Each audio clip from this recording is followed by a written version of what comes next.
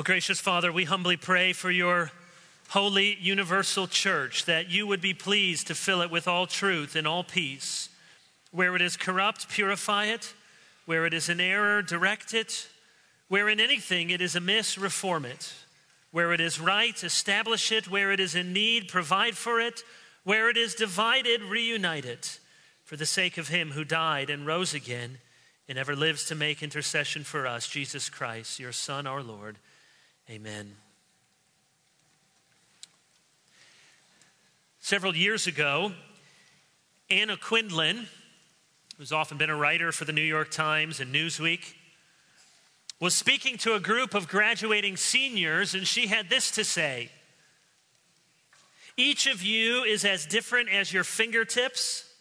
Why should you march to any lockstep? Our love of lockstep is our greatest curse, the source of all that bedevils us.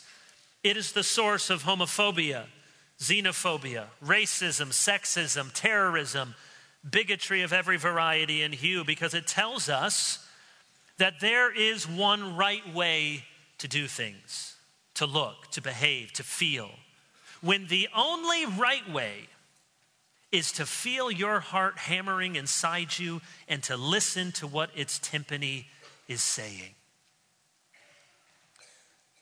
You'd be hard-pressed to find worse advice for a group of graduating seniors. And I wonder if Ms. Quindlen believes that any longer, for that was given in 2002, and my, how things have changed in not quite 20 years.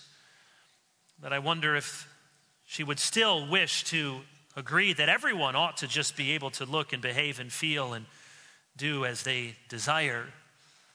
One of the great challenges for Christianity in our day is the exclusive claims of Christ. It's true that most Americans believe in God. Still, 85% or more in all the surveys claim to believe in God in this country. But most people who believe in God in this country, including most Christians, hold pretty confusing and often contradictory views about God, especially when it comes to heaven and hell.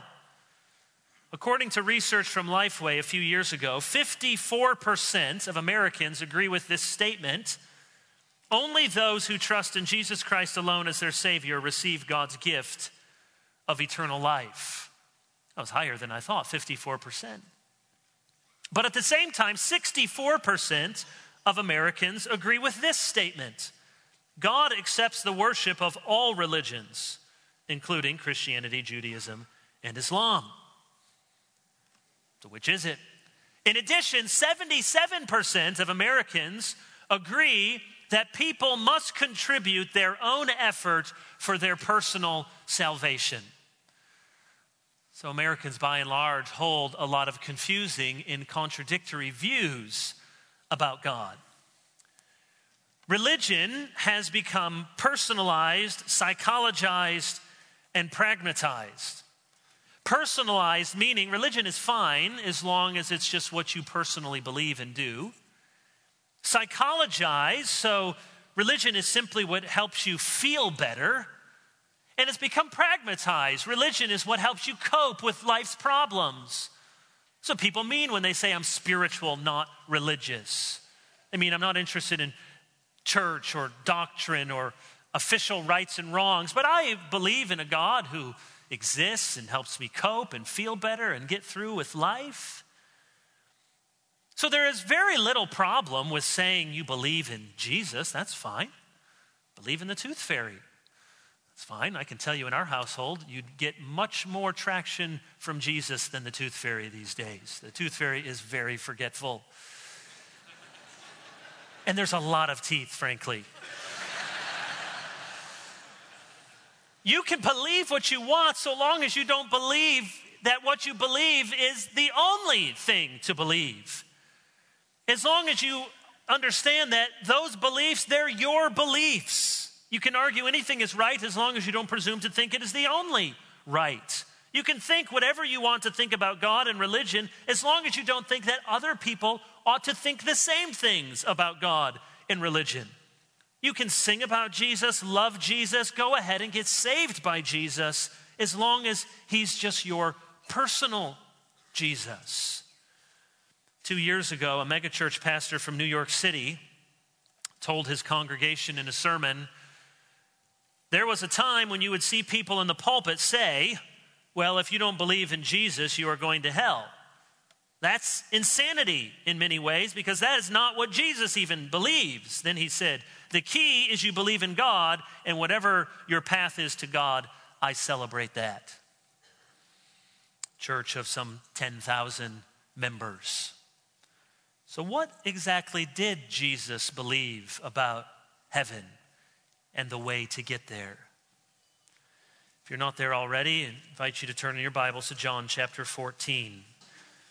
John chapter 14. I hope you'll listen carefully as I read these 14 verses, whether you are ready to agree with everything that is said in the next half hour, or you are ready to offer your objections, or you're just curious or skeptical. I hope you will listen. Here's what Jesus says in John chapter 14 to his disciples gathered in the upper room just a few hours before his arrest, his betrayal, and the next day his crucifixion. Let not your hearts be troubled. Believe in God, believe also in me. In my Father's house are many rooms. If it were not so, would I have told you that I go to prepare a place for you? And if I go and prepare a place for you, I will come again and will take you to myself, that where I am, you may be also. And you know the way to where I am going. Thomas said to him, Lord, we do not know where you are going. How can we know the way? Jesus said to him, I am the way and the truth and the life. No one comes to the Father except through me. If you had known me, you would have known my Father also. From now on, you do know him and have seen him. Philip said to him, Lord, show us the Father, and it is enough for us. Jesus said to him, have I been with you so long, and you still do not know me, Philip? Whoever has seen me has seen the Father. How can you say, show us the Father? Do you not believe that I am in the Father, and the Father is in me? The words that I say to you, I do not speak on my own authority, but the Father who dwells in me does his works. Believe me that I am in the Father, and the Father is in me, or else believe on account of the works themselves. Truly, truly, I say to you, whoever believes in me will also do the works that I do, and greater works than these will he do, because I am going to the Father. Whatever you ask in my name, this I will do, that the Father may be glorified in the Son. If you ask me anything in my name, I will do it. This section is one of many in John's Gospel where Jesus makes amazing claims about his relationship to and identity with the Father. He makes at least 7 such claims in this passage. Just look at them quickly. Verse 2, Jesus says, I prepare a place for you in my Father's house. Verse 6, no one comes to the Father except through me. Number 3, verse 9, if you see me, you see the Father. Verse 10, I am in the Father, and the Father is in me. Later in verse 10, the Father works in me. Verse 12, I am going to the Father. And then a 7th claim in verse 13, the Father is glorified in me.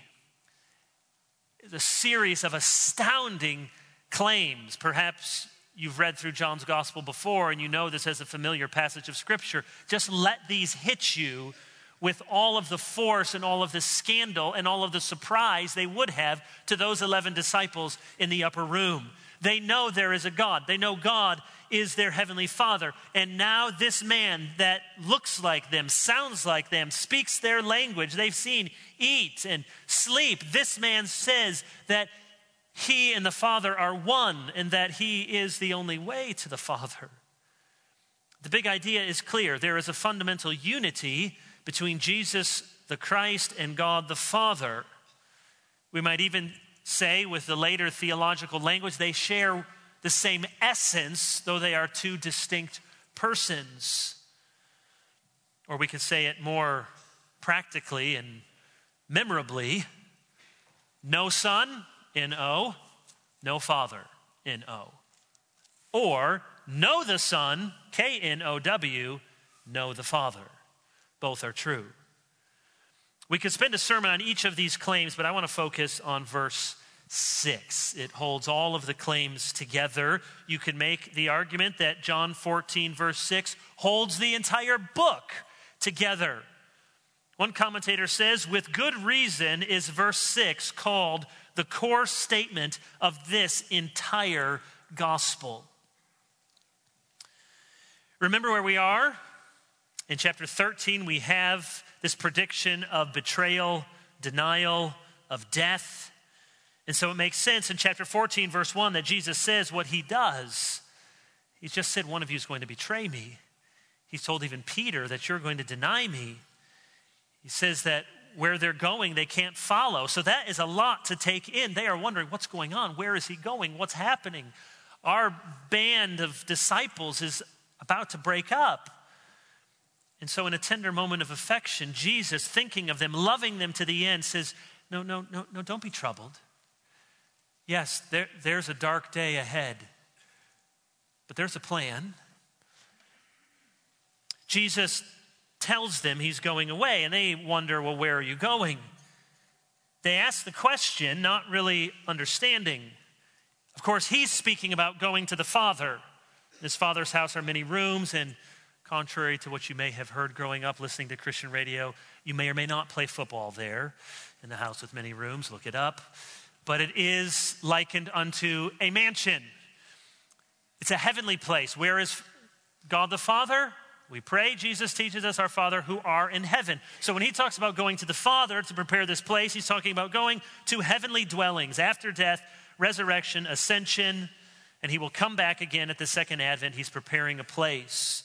Thomas is thinking a literal destination on the map. Okay, you're going somewhere.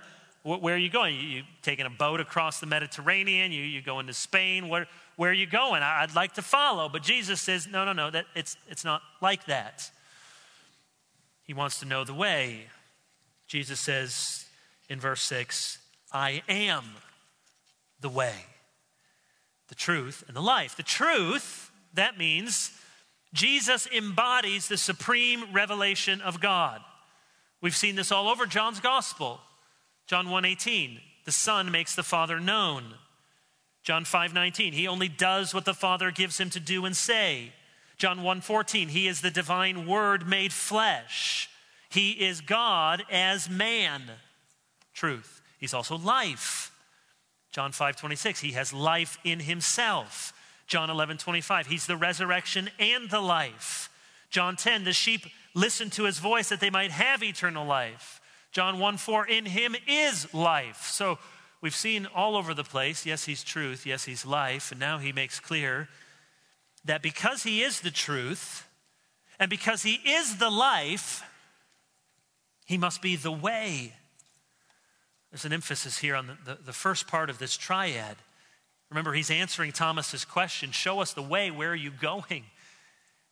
He says, no, Thomas, you don't understand. It's not a map. It's not a 12-step process. It's me.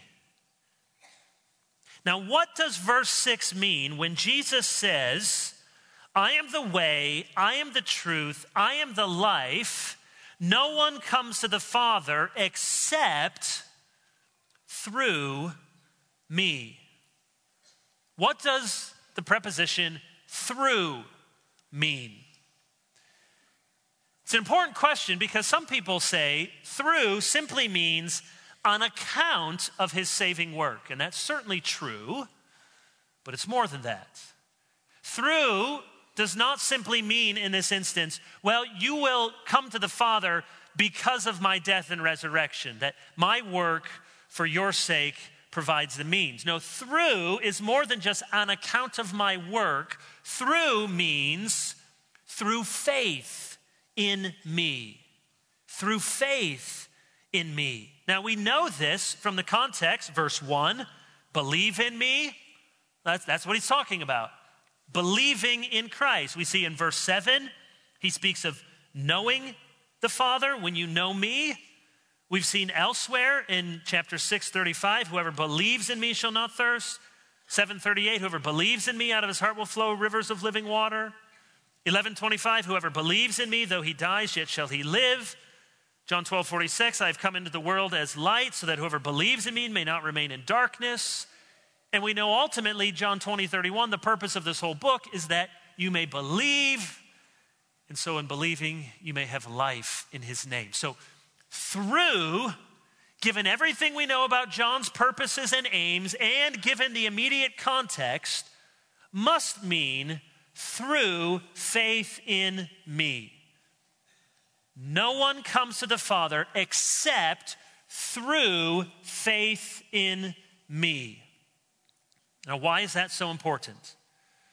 Well, the fact that verse 6 means through faith in me means that Jesus is rejecting a number of ideas, past, present, future, about Christian salvation. One, it means that verse 6 rejects what's sometimes called inclusivism. Now, inclusive, that sounds like a good thing in our day. We want to be inclusive. Here's what the doctrine of inclusivism teaches, and why I'm belaboring this point about through. Inclusivism teaches that though everyone who is saved on account of the work of Christ, they don't necessarily have to put faith in Christ in order to be saved by that work of Christ. So famously, one Catholic theologian referred to it as anonymous Christians. People who don't know they're Christian, they don't claim that they're Christian, they may not have heard of the name of Christ. They have not put any conscious faith in Christ, but they are nevertheless saved on account of the work of Christ. Well, that sounds nice, but Jesus rules it out explicitly, as do a host of other passages. The way to appropriate the blessings of Christ in his finished work is through faith in Christ. So through faith in this Christ. It means, you may have heard me say this before, and I hate to be a spoil sport, but you need to be mindful of this. It means that even the great C.S. Lewis was deeply wrong on this particular point.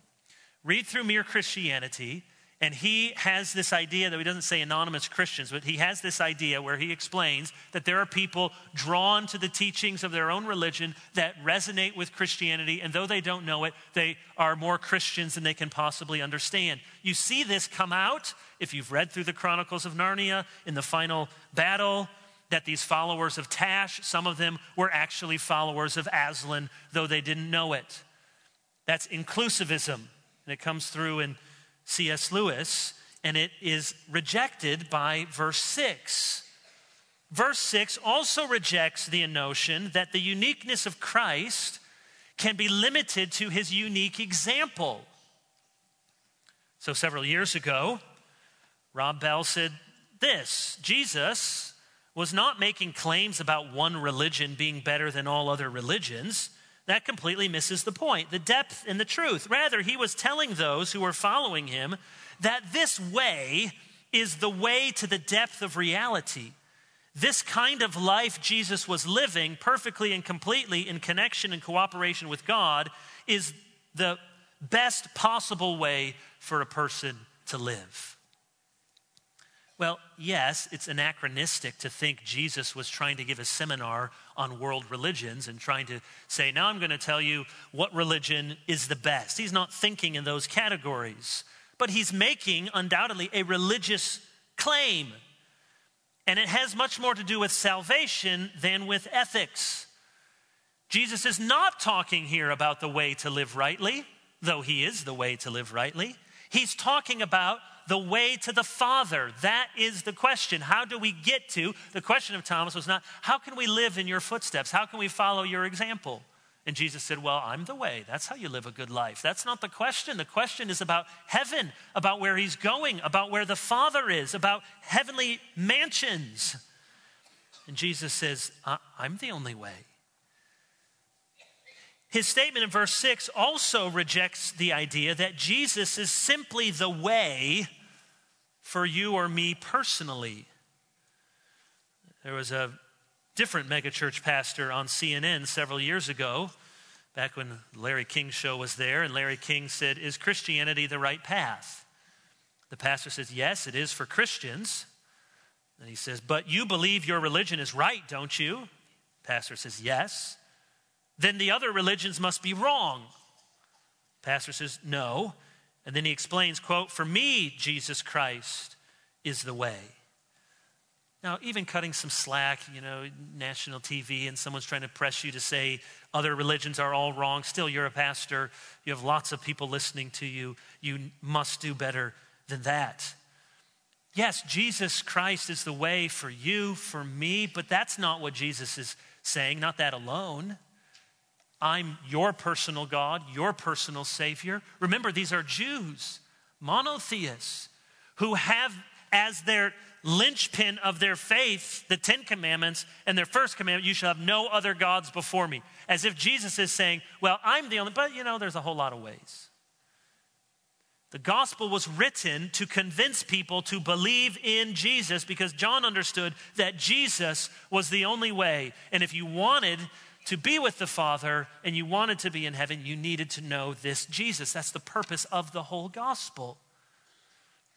Verse 6 also rejects any notion that general revelation is sufficient for salvation. Some people say, well, the light that you have. Well, it's true. We are judged according to the light that we have. But Romans chapter 1 says that the invisible attributes of God, at least that he exists in his divine power, can be clearly seen in the things that have been created. And yet you follow the logic of Romans 1, it says that we have suppressed the truth in unrighteousness. We who have a natural awareness of God from the world around us, from the testimony of conscience, we have suppressed that in unrighteousness. So that natural religion or general revelation is sufficient only to condemn us, not to save us. We need special revelation. And on this side of the incarnation, it means we do not know God and we cannot worship him rightly unless we know him in the person of Jesus Christ. Now, before I explain why this all matters, that's where I want to land, why this all matters. I can imagine furrowed brows or little question mark boxes over your head. Yeah, but what about? So let me give you a few things that I am not saying and that verse 6 is not saying. Number one, verse 6 is not saying there is nothing decent or noble in other religions. There's nothing ultimately good in that it's done by faith to glorify God, but there are many relative goods. We saw this last year in the sermon on Cornelius, who was a devout man, a God-fearer. He was he was a person you would have liked to be your neighbor, but he wasn't a Christian, not when we first meet him. So adherents of other religions are often honest, decent people.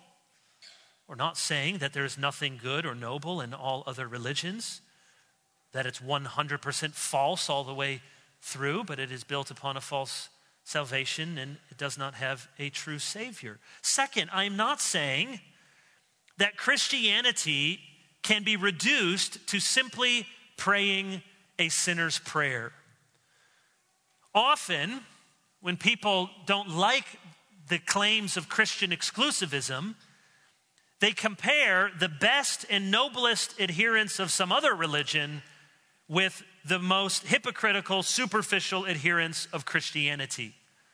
They're saying, well, here's this person, and she's very nice to her kids, and she gives to the homeless. And here's this person who prayed a prayer one time when he was in 6th grade, and he cheats on his wife, and he's a horrible person, and he never goes. And you're saying that that person is going to go to heaven, and that person's not?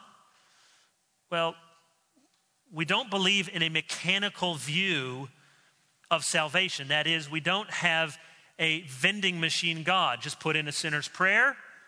Jesus, save me. Okay, there it goes. Rest of your life, do whatever you want. No, the faith that saves us is always a faith that shows itself in transformation of God's grace. That's why Jesus says you must be born again. There must be a change. There must be a supernatural work. So don't hear this as a reductionistic view of Christianity. just sort of get them through the conveyor belt, just get them through the camp where they can throw their pine cone in the fire, or get them through a confirmation class where they can raise their hand and say, yes, I believe, and then, whoo, doesn't matter anything else. No, we want a transformation of the life born again. Third, I am not saying, and this is very important and will be in some of your minds and hearts, I am not saying that children who die at a young age and the severely mentally handicapped will not be saved. We know children can be regenerated in the womb. John the Baptist, David.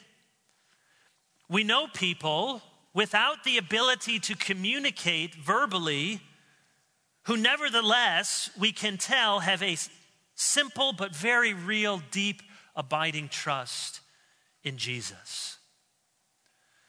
There's much more theologically that we could do to explore this whole issue. But let me just point you to one of the confessional statements from the Reformed tradition, the Canons of Dort, Article 1, Chapter 17 says, since we must make judgments about God's will from his word, which testifies that the children of believers are holy, not by nature, but by virtue of the gracious covenant in which they together with their parents are included. And here's the line, godly parents ought not to doubt the election and salvation of their children, whom God calls out of this life in infancy. You say, Pastor, you got a Bible verse for that?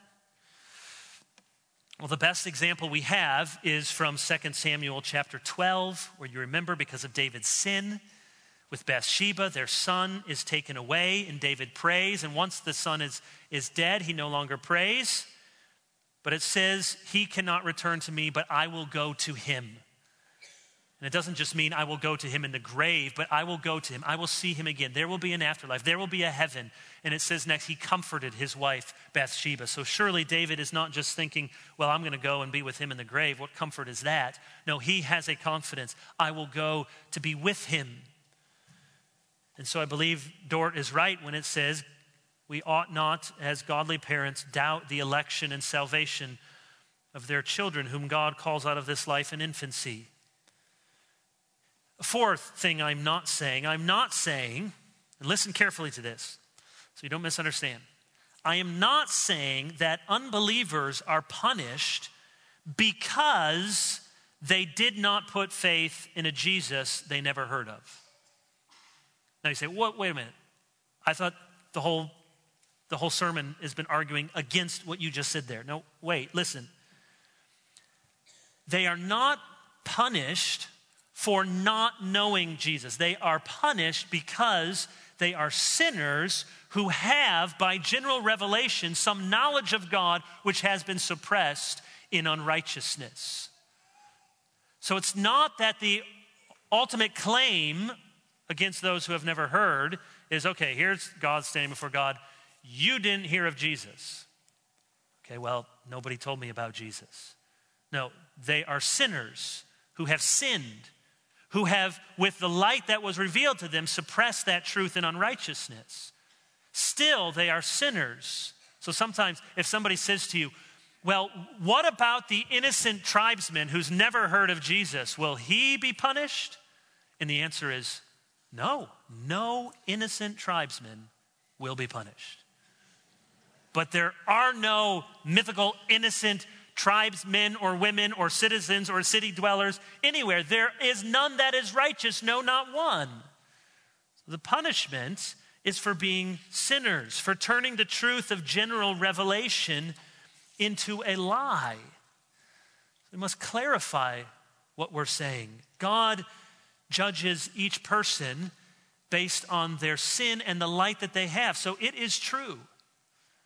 Though someone who never hears of Jesus will be judged for their sin, you all who know of Christ, if Jesus is not really your Lord and Savior, you will be judged much more strictly because you have been given much more light.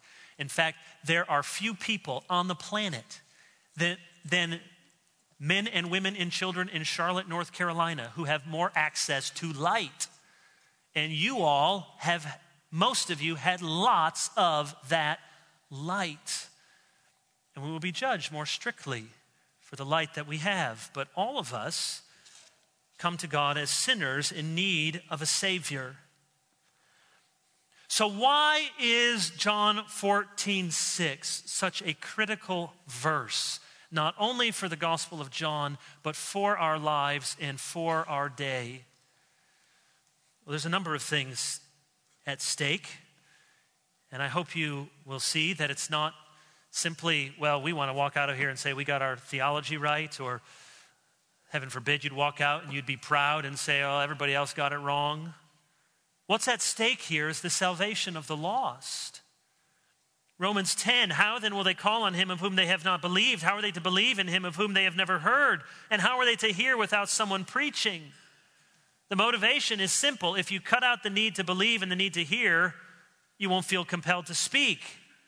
And if we do not speak, they will have no opportunity to call on the name of the Lord Jesus. No, John 14:6 is a great motivation to share and to save the lost. It also provides courage and joy for our missionaries, most of whom, if they're laboring in unreached peoples, in difficult places, they will labor for years and decades with little or no fruit to show for their work. And John 14:6 gives them courage and resolve that our labors are not in vain. This is the only way that they can be saved. As the disciples said in Acts 4:12, there is no other name given among men whereby we must be saved. And so it is worth to send some of our very best to go and to serve, some of them perhaps even to die, that they would speak the name of Jesus, that those who have never heard of him would have an opportunity to believe and be saved. It's also true that the health of your soul is at stake in a verse like John 14:6. As unpopular as it may be, and perhaps you have objections from friends, from family, and wait, this just feels like a mean sort of doctrine. Listen, it is never good for your soul to stare hard into the Word of God, see what it has to say, and decide to believe something different. I don't believe there is an honest way to reach a different conclusion than what we have here so plainly from the lips of Jesus himself, not only here, but in the entire gospel. You may think, well, maybe I'll just be ambivalent. Maybe I'll just fudge on this one little issue. Maybe you'll think it's humility, and I'll just say, well, I don't know. I don't know if he's the way. I just know he's the way for me. That may sound nice. That may get you out of a bind, but it puts you into another one because you have not dealt honestly with what Jesus says in verse 6. It is not humility to shrink away from the plain words of Jesus. It is pride. It is fear of man or the love of the praise of man. And perhaps most importantly of all, the glory of Jesus is at stake in this verse. The message about the supremacy and the uniqueness of Christ is not some isolated teaching. Think about John's gospel. There are 7 I am statements. I am the bread of life, the light of the world, the gate for the sheep, the good shepherd, the resurrection and the life, the way, the truth, and the life, the true vine. That does not sound like a man who thinks he is one of many options. John 3:18, whoever believes in him is not condemned. Whoever does not believe stands condemned already because he has not believed in the name of God's one and only Son. John 5:23, he who does not honor the Son does not honor the Father who sent him. John 8:19, you do not know me or my Father. If you knew me, you would know my Father also. I've used before the analogy of a yearbook. You have lots of people talking about God. There's a God. What is this God like? Well, now on the other side of the incarnation, we have seen what this God is like. Philip says in verse 8, show us the Father. It's enough. Jesus says, have I been with you so long? Philip, don't you know the answer to that question? You want to see the Father? You live with me. If you see me, you see the Father. So it's the yearbook that you go through and say, okay, you talk about God, you're spiritual, you're religious. Let's look through. Just like if you were trying to find who Brian. Remember that Brian from our senior year? Yeah, who was that Brian? Oh, I remember him. Tall, lanky guy, blonde hair. Yeah, great basketball player. No, I'm thinking of Brian. He was about 5'2", short, squat, wrestler, jet black hair. Well, you got to turn to your yearbook and find out which of you is, you're not talking about the same Brian. And so the Jesus is the yearbook photo, as it were, of God. Okay, I know you're talking about God. We're using some of the same words, some of the same language, but you go, we now know what this God looks like. He came to us in flesh. He told Philip, you want to see the Father, I get it, but you see me. You've seen the Father when you see me. And if you don't know me, if you don't honor me, you don't know the Father, you don't honor him. Jesus could not make the point any clearer.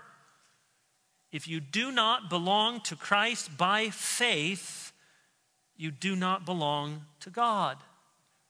Faith, not faith plus works. Not, well, I like Jesus, he rounds out my life, and I'm also a really good person. No, faith alone in the only one who can save you, Jesus, contributing nothing to your salvation. This is the assumption running through the whole New Testament. There were cults and religions and temples and gods and goddesses. There were no shortage. There were more religious options in the first century than we even have in America in the 21st century. And almost all of them were larger, more influential, more culturally acceptable than following Jesus. No, this was a strange thing that Jesus was telling them. And yet the disciples got it. And they declared after Pentecost, there is no other name. That's why Jesus says what he says in verses 12 through 14. You know, they're confusing verses. Jesus says, you will do greater works. Does he mean the apostles are going to do more miracles or they're going to do better miracles? No, that's not greater. It's greater because it's on the other side. It's on the turn of the page of redemptive history. They're going to see actually more people come to faith with the exaltation of Christ and the indwelling of the Holy Spirit than Jesus saw in his ministry. By the time Jesus dies on the cross, there's just about nobody left. Maybe Mary's there, John's taking care of her, but they don't get it. People are hiding and cowering. No, the greater works are what Jesus will do now on the other side of the cross and the empty tomb and Pentecost, to blow open the doors of salvation to Jews and Gentiles and bring in multitudes in his name. The whole Bible teaches from cover to cover there is one God in three persons, and this God is not a personal tribal deity. He is Lord over all, to be worshiped and adored by all. The constant refrain in the Old Testament, I am God and there is no other. That's why Isaiah and Jeremiah rejected the syncretism of the people. There was only one God. Why did Elijah challenge the prophets at Baal on Mount Carmel? If Baal and Asherah were good options. No, he says, you need to decide which one. Why did Joshua say, choose for yourselves whom this day you will serve, whether the gods beyond the river or Yahweh our God, but as for me and my household, we will serve the Lord. Why did God begin the Ten Commandments by saying, I am the Lord your God who brought you out of the land of Egypt. You shall have no other gods before me.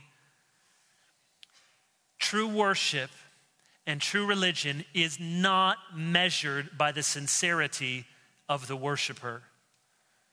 You will hardly find a more countercultural statement. Most people really think truth is measured by sincerity. If you really believe it, you really feel it, you're really sincere about it, it really matters to your life, therefore it must be true. The testimony of the scriptures from start to finish is quite the contrary. Remember what Paul says in Philippians? He says just the opposite. He's in jail. He said there's some people preaching Christ out of rivalry, ambition, envy. He says, yeah, in whatever way Christ is preached, I give thanks. He said they're not sincere, but what they're actually saying is true, and I'm thankful for that. Our culture says the opposite. We can't really know what's true religiously, but as long as you're sincere, then it must be true for you. That's a different universe from the universe of the Bible. You see, this is not simply about getting some theology right, though we want our theology right. It's about getting the glory of Christ. So if someone were to say to me, hey, Kevin, I know you're a pastor and this is what you do for a living, but listen, it's fine. That's fine you believe all those things about Jesus. That's what you do and you've been taught and you got the Bible. That's fine. I don't tell you to believe anything different. Believe whatever you want to believe. Just don't tell me who Jesus has to be. Don't tell me what I need to believe. You see how that sounds very, very humble, very common sense? Really, why don't we just split the difference? I'm not telling you to believe anything different about Jesus. Believe whatever you want. But here's where you need to be thinking, discerning people. The friend or family member who says that to you is actually telling you to change a lot about what you believe about Jesus. They may not realize, they may think, I'm just telling you, go ahead, have your personal Jesus. Believe whatever you want about Jesus. I'm fine with you believing it. They're really not. Because if you understand your Bible, you believe that Jesus is not just your Lord, he is the Lord. Your well-meaning friend then is asking you to set aside Jesus as the sovereign through whom all things were made and to make him into a privatized, personalized, pragmatized deity. Yes, they are asking you to change a lot about what you believe about Jesus. And so I would say to you, or you would say to your friend, I hope with great gentleness, friend, you may think that that's tolerance, but you are actually asking me to dishonor my Lord and Savior. To deny that he is Lord of all, to deny that he is the image of the Father and the exact imprint of his nature, to reject the words he spoke in Scripture, to deny that he is a God and there is no other, to deny that only those who know the Son know the Father, to deny the necessity of the cross, to deny that only in Jesus did the Word become flesh, only in Jesus do we find a Redeemer who can lay a hand on us both. No, you are asking me to have a Jesus of lesser glory. And of course, here's the last thing. It isn't enough if you just walk out of here and say, yes, I believe, John 14:6, Jesus is the way, the truth, and the life. I can affirm that statement. There's no other way to heaven. It would be a great tragedy, would it not, if you affirmed all of that and you were not actually on the way to heaven? You got your theology right. You got verse 6 right. You understood the preposition right. You agreed with all that's being argued here in this sermon. And your heart wasn't actually changed. And you affirmed that Jesus was the way, but he really wasn't the way that you're on. Not really the truth that you're living. Not really the life that you count on. Just a box to check, just something to do on Sunday, just a way to fit in with the people around you. That would also rob Christ of his glory. So above all else, I want you to see, God wants you to see in this famous verse 6, it's not so much about throwing elbows at everybody else as it is getting on our knees, falling on our face, saying, Jesus, you are God, and there is no other. For me and for all peoples. Let's pray. Our Heavenly Father, we ask that you would work these things by your Spirit in our hearts, that Jesus would be Lord, sitting on the thrones of our hearts as he sits on the throne of heaven, and that you would be drawing people to yourself, people in this room, people who will listen to this sermon online, people with whom we will come in contact in the next months. That Jesus would have all the glory he deserves. We pray in his name. Amen.